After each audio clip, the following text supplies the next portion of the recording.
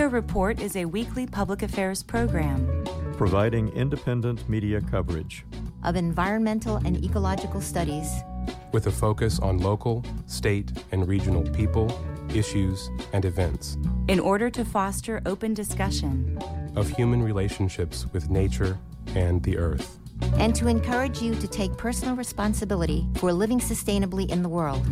Eco Report is produced by an independent team of volunteers working at the studios of Community Radio WFHB in Bloomington, Indiana, and financially supported by listeners like you.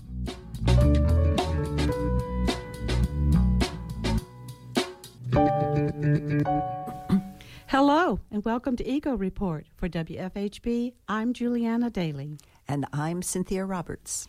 In today's feature report, WFHB environmental correspondent Robert Schull speaks with Dan Vest, Monroe County Animal Management Officer, about animal control, what his job entails, and how much he loves his job.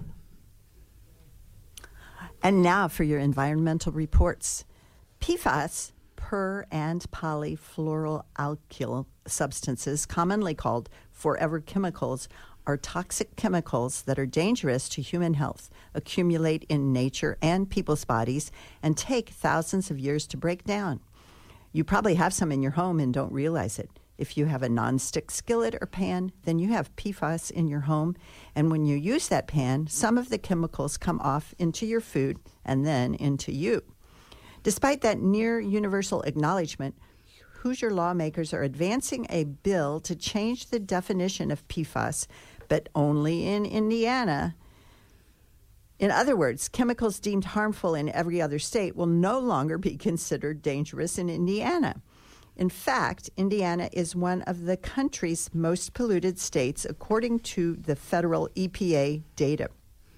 Quote, "This bill makes no sense at all," said Gretchen Salter, a strategic advisor for Safer States. "I don't know why anyone would want to limit a state's authority to regulate chemicals that the world has recognized are toxic and harmful to the public." End quote. Proponents of House Bill 1399, including the chemical manufacturing industry, say the change is needed to preserve essential uses of PFAS in items such as medical devices or semiconductors. No one in Indiana, however, is proposing to prohibit those uses. Advocates that work closely on PFAS issues say the new bill, authored by Representative Shane Lindauer, Republican from Jasper, is part of a national push to change the definition of PFAS so certain manufacturers can continue using them in their products. University of Notre Dame professor Graham Peasley, a nationally recognized PFAS expert, said, "I've never met a good PFAS." The bill passed out of the House by a 64-30 vote along party lines. Now in the Senate, it has been referred to the Environmental Committee but has yet to be scheduled for a hearing. Straight Arrow News reports that February is on track to become the 9th month in a row with record-breaking temperatures, creating concerns for the health of the planet.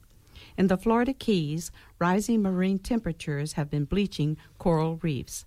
High temperatures in the summer of 2023 caused so much damage that the National Oceanic and Atmospheric Administration, NOAA, added 3 more levels to a 2-level alert system to measure the impact.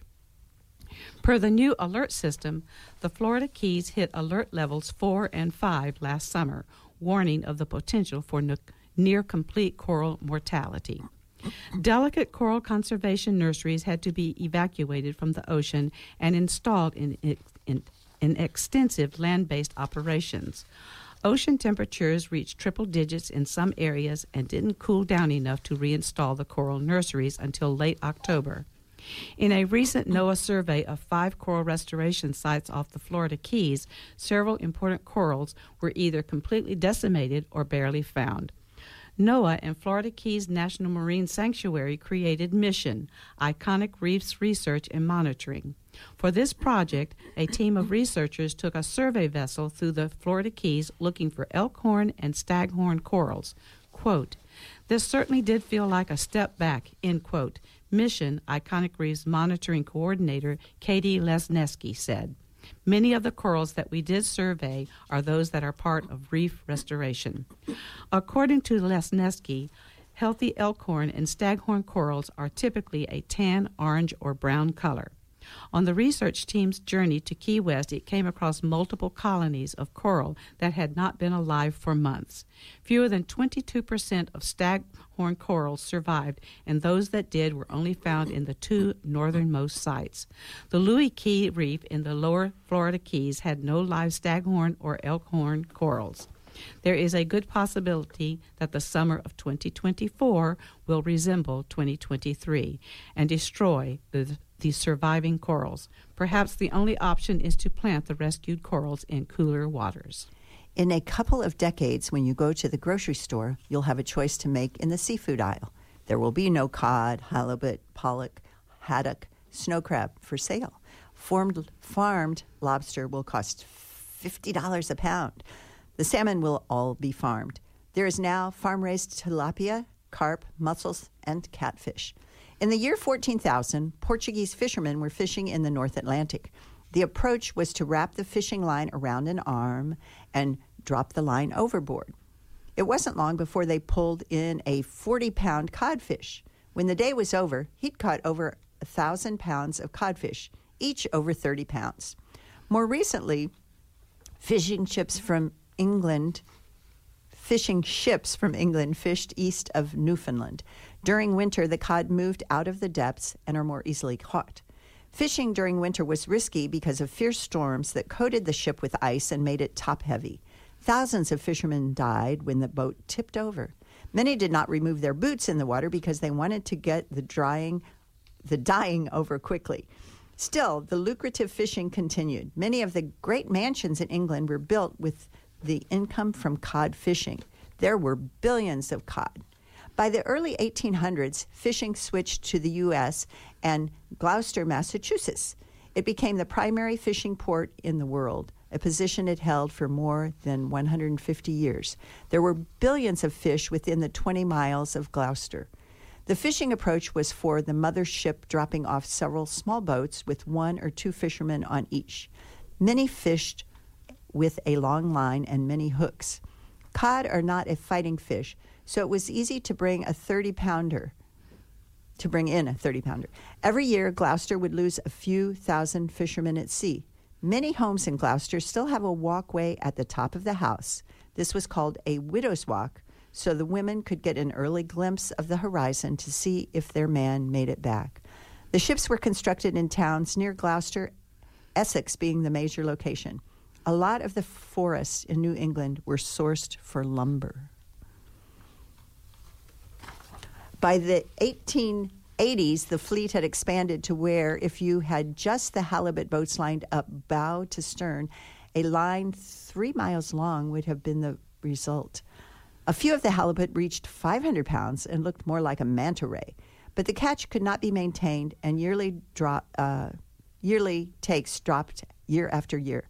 There were an equal number of boats pursuing cod. As soon as the boats filled with cod, they would race to either Gloucester or Boston to sell their catch. Since they only had ice to preserve their catch, it was important to get the fish to market as quickly as possible. Next week, 2 discoveries changed fishing forever, beginning the long decline of all the oceans. Are you one of those people who believes our Mother Earth is getting dirtier and dirtier from all our trash? Here are a few tips to help keep the earth cleaner. First, stop buying styrofoam items. Styrofoam is forever. It is non-biodegradable, so instead invest in some reusable mugs that you can take with you. Do you like to eat salmon?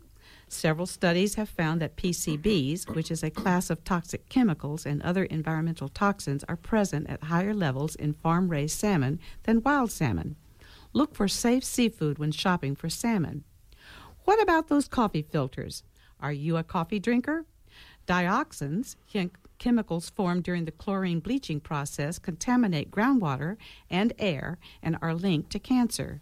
Start buying unbleached paper filters or use reusable filters.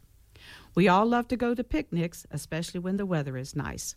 The next time you host or attend a picnic, Bring your own utensils and food containers. Plastic forks, spoons, straws, and all that plastic stuff you see at a picnic are not biodegradable and not recyclable. One more thing you might want to stop using is paper towels. Regular paper towels are bleached and waste forest resources and landfill space. Look for recycled, non-bleached paper towels, or better yet, buy dish towels or rags to wash and reuse. Keep looking for ways you can make a difference. And now we will listen to Robert Shull talk with Dan Vest with Monroe County Animal Control and learn all about his love for his job, animal management, and much more.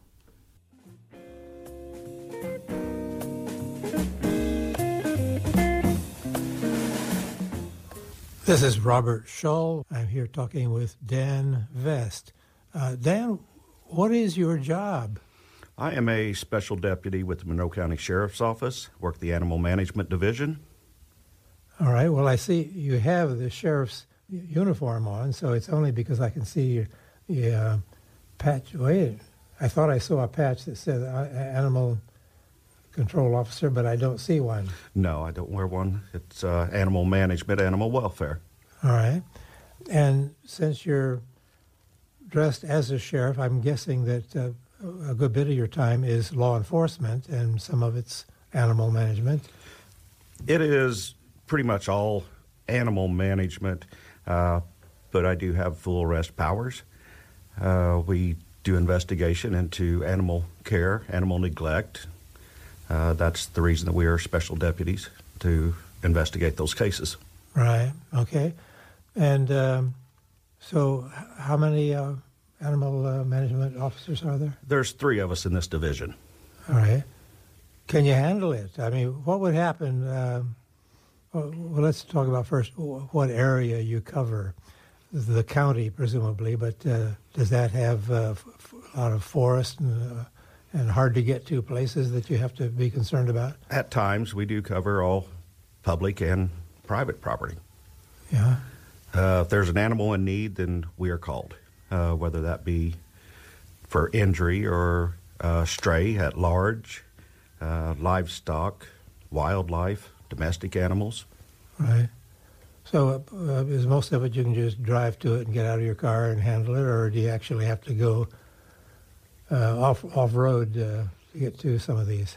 For the most part, we can reach it just from the vehicle, locate the animals. We do have access to a side-by-side for those harder-to-get-to places. A side-by-side is? A utility, off-road utility vehicle. Okay, yeah. As well as I have a drone for other instances that we cannot get to get up in the air a little bit and try to locate wounded or injured animals.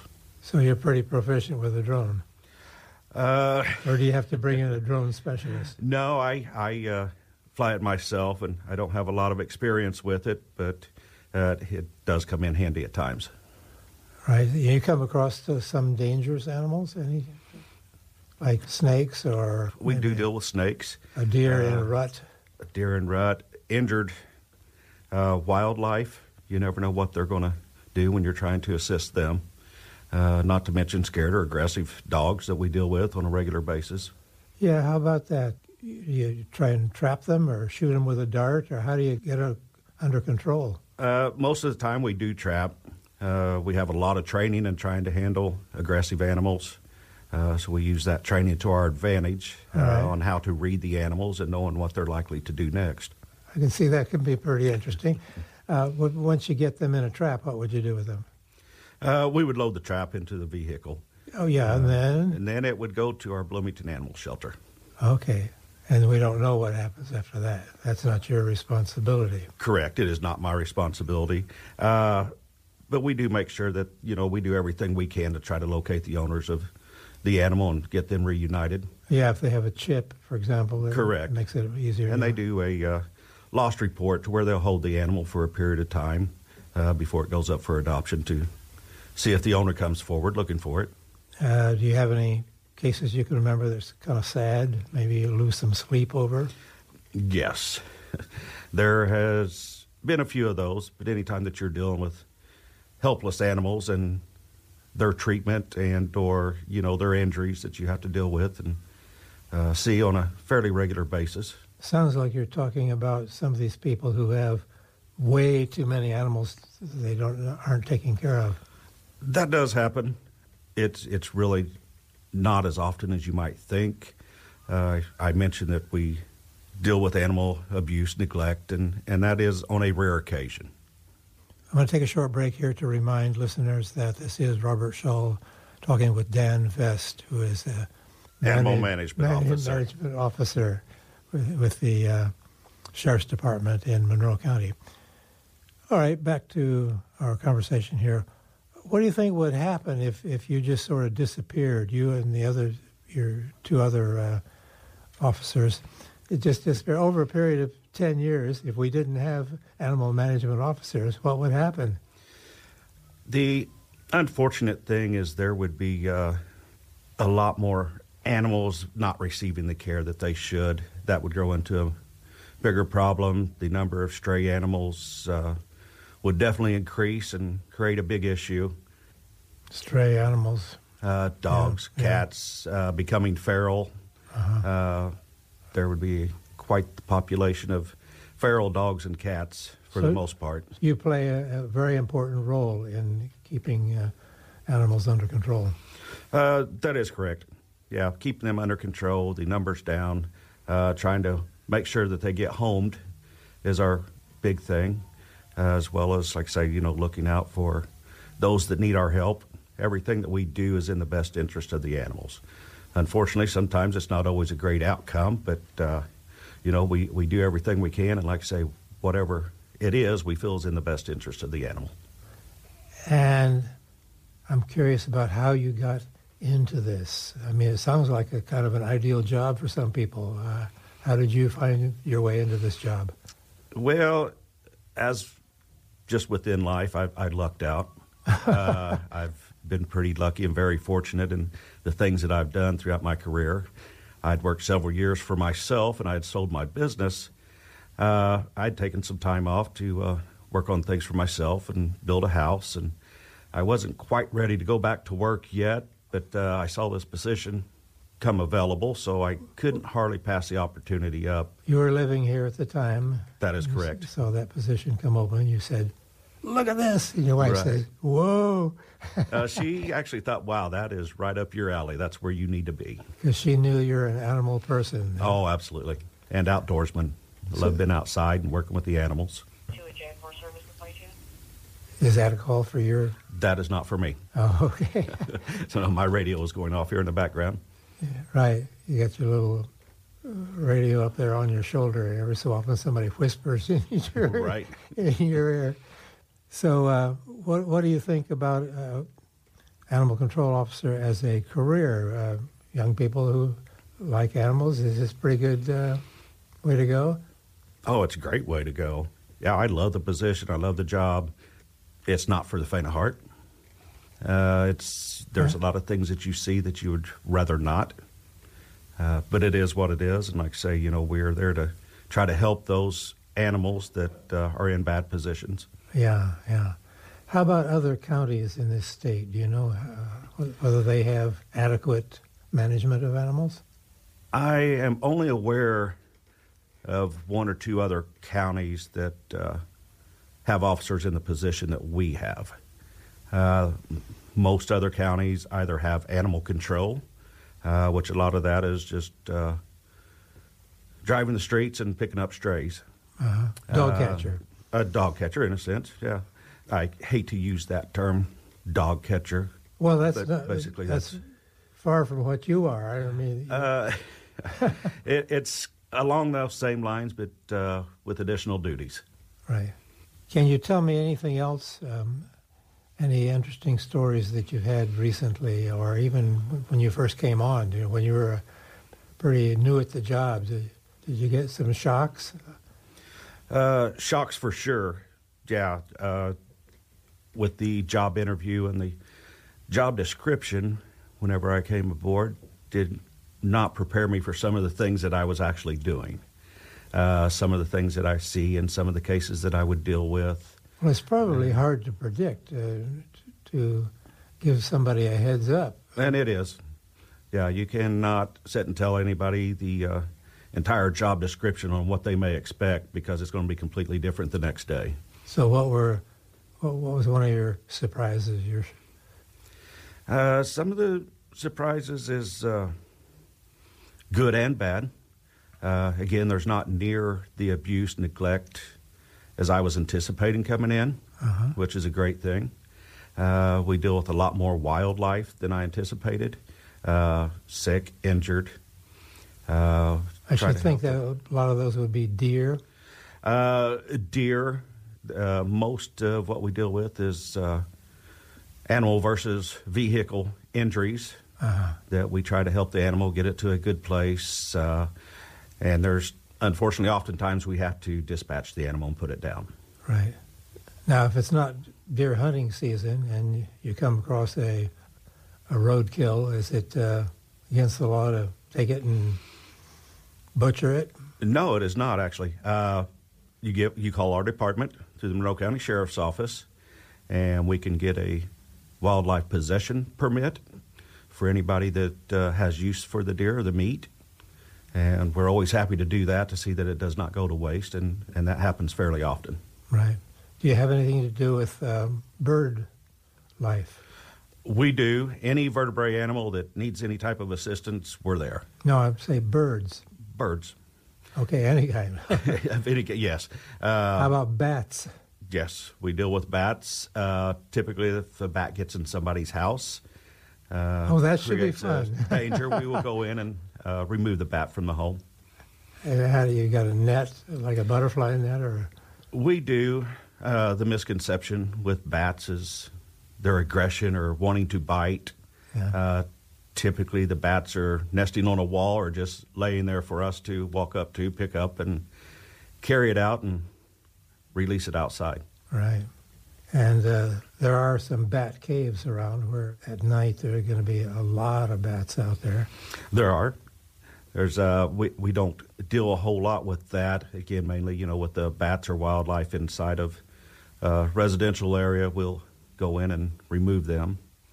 Well, Dan, it's been a pleasure talking with you. I certainly appreciate your taking time off to come in here and let other people know that there is somebody out there taking care of things. And I love to see that you are so happy in your job. Well, thank you. And, we get a lot of welfare checks as well. I'd kind of like to put that out there, especially this time of year. If you have a concern, especially for a domestic animal, please let us know. We're always happy to check on it. Again, most often it's nothing, but we would surely rather check and it be nothing than to let something go that should be concerning. So if they're going online to try to find a phone number to call, what's the URL? It is on the Monroe County's website, yes. And speaking of the welfare checks, we are getting colder weather. Horses and cows, they do live outside. If it's a concern, call us. But if you see a cow standing out in the middle of a pasture and it's 20 degrees out, I assure you that cow is fine. Okay. Well, thank you very much, Dan. Well, thank you for having me.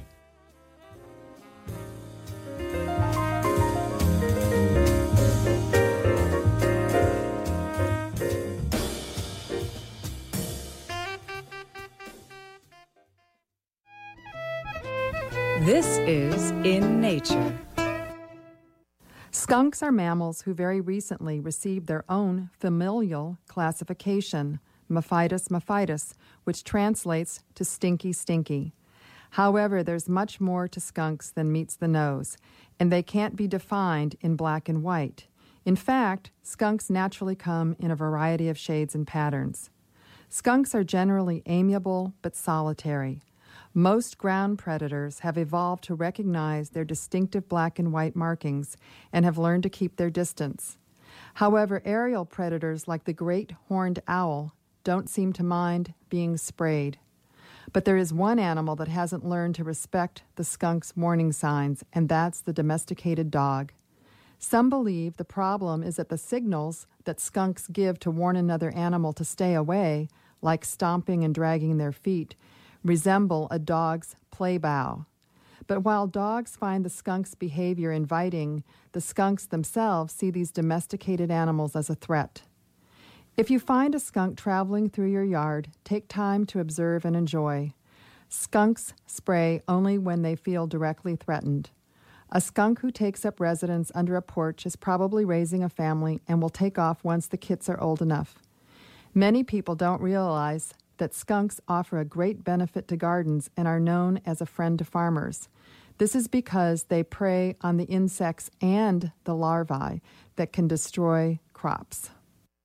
You've been listening to In Nature.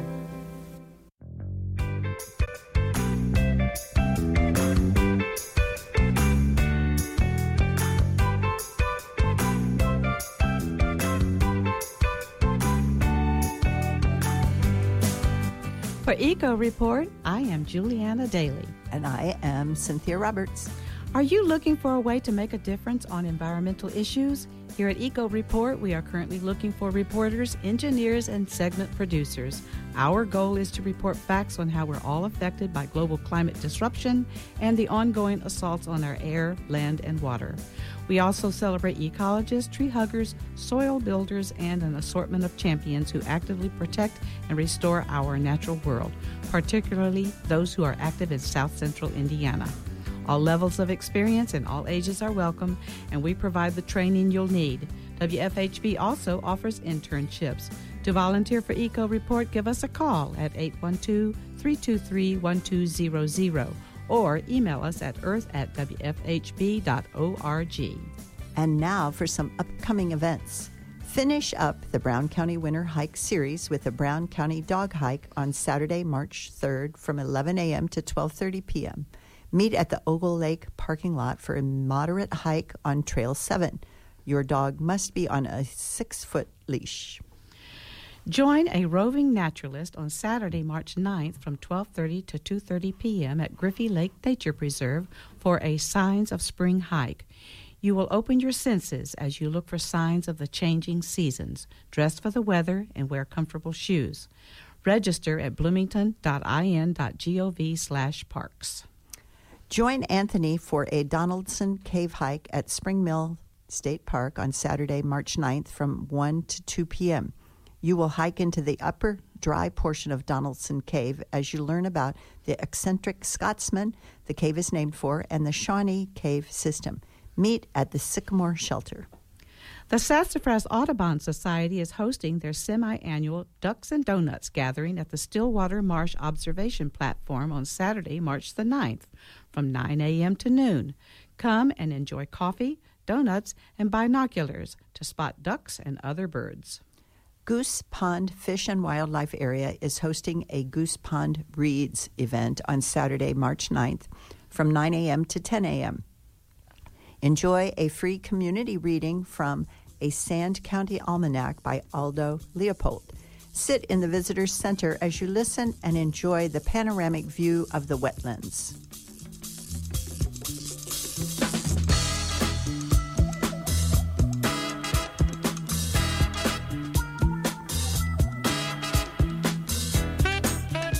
And that wraps up our show for this week. Eco Report is brought to you in part by MPI Solar, a Bloomington business specializing in solar hot water, solar electricity, and solar hot air systems. MPI Solar designs and installs solar power generation systems that encourage independence and individual responsibility. Found locally at 812-334-4003 and on the web at mpisolarenergy.com. This week's headlines were written by Norm Holy and Juliana Daly. Today's news feature was produced by Robert Scholl and edited by Cade Young. Juliana Daly assembled the script, which was edited by the Eco Report team. Juliana Daly compiled our events calendar. Cade Young and Noel Herhusky-Snyder produced today's show. Brandon Blewett is our engineer. For WFHB, I'm Juliana Daly. And I am Cynthia Roberts. And this is Eco Report. And I'd like to do a shout out to my wonderful husband, David Daly. We are celebrating 31 years of marriage today. Congratulations. Thank you for listening.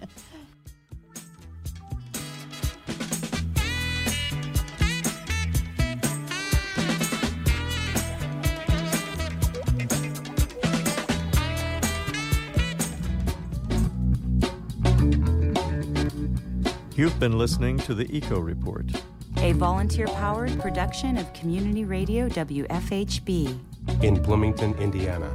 Available for download and podcast at news.wfhb.org. Eco Report is your independent, ecologically inspired news source for South Central Indiana, bringing you news that the Earth wants you to hear. Send your comments, suggestions, and story ideas directly to the Eco Report staff. The email address is earth@wfhb.org. That's earth@wfhb.org.